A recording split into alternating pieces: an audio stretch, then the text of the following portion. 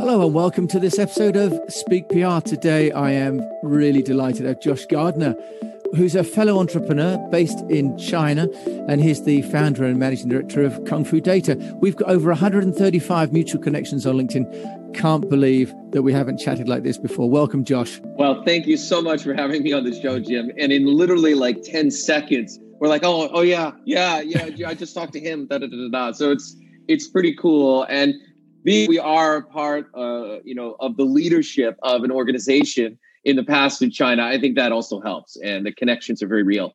And all of us share the same communal experience of launching and failing and succeeding sometimes in the Chinese market. And I think that's what this is all about, I'm assuming.